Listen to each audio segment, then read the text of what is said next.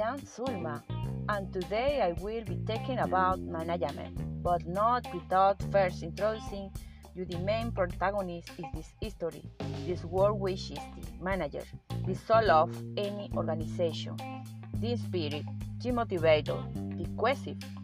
In a few words, the one who see forests where many only see trees. A manager always facing a situation that needs to be done. If this question is not asked even the most, they don't improvise of only. A practice manager as you was with the company, and it is there that they understand that a decision that is correct for the company ultimately I will not be for any from stakeholders. A continuation 10 qualities to be successful manager. 1. Adaptability first.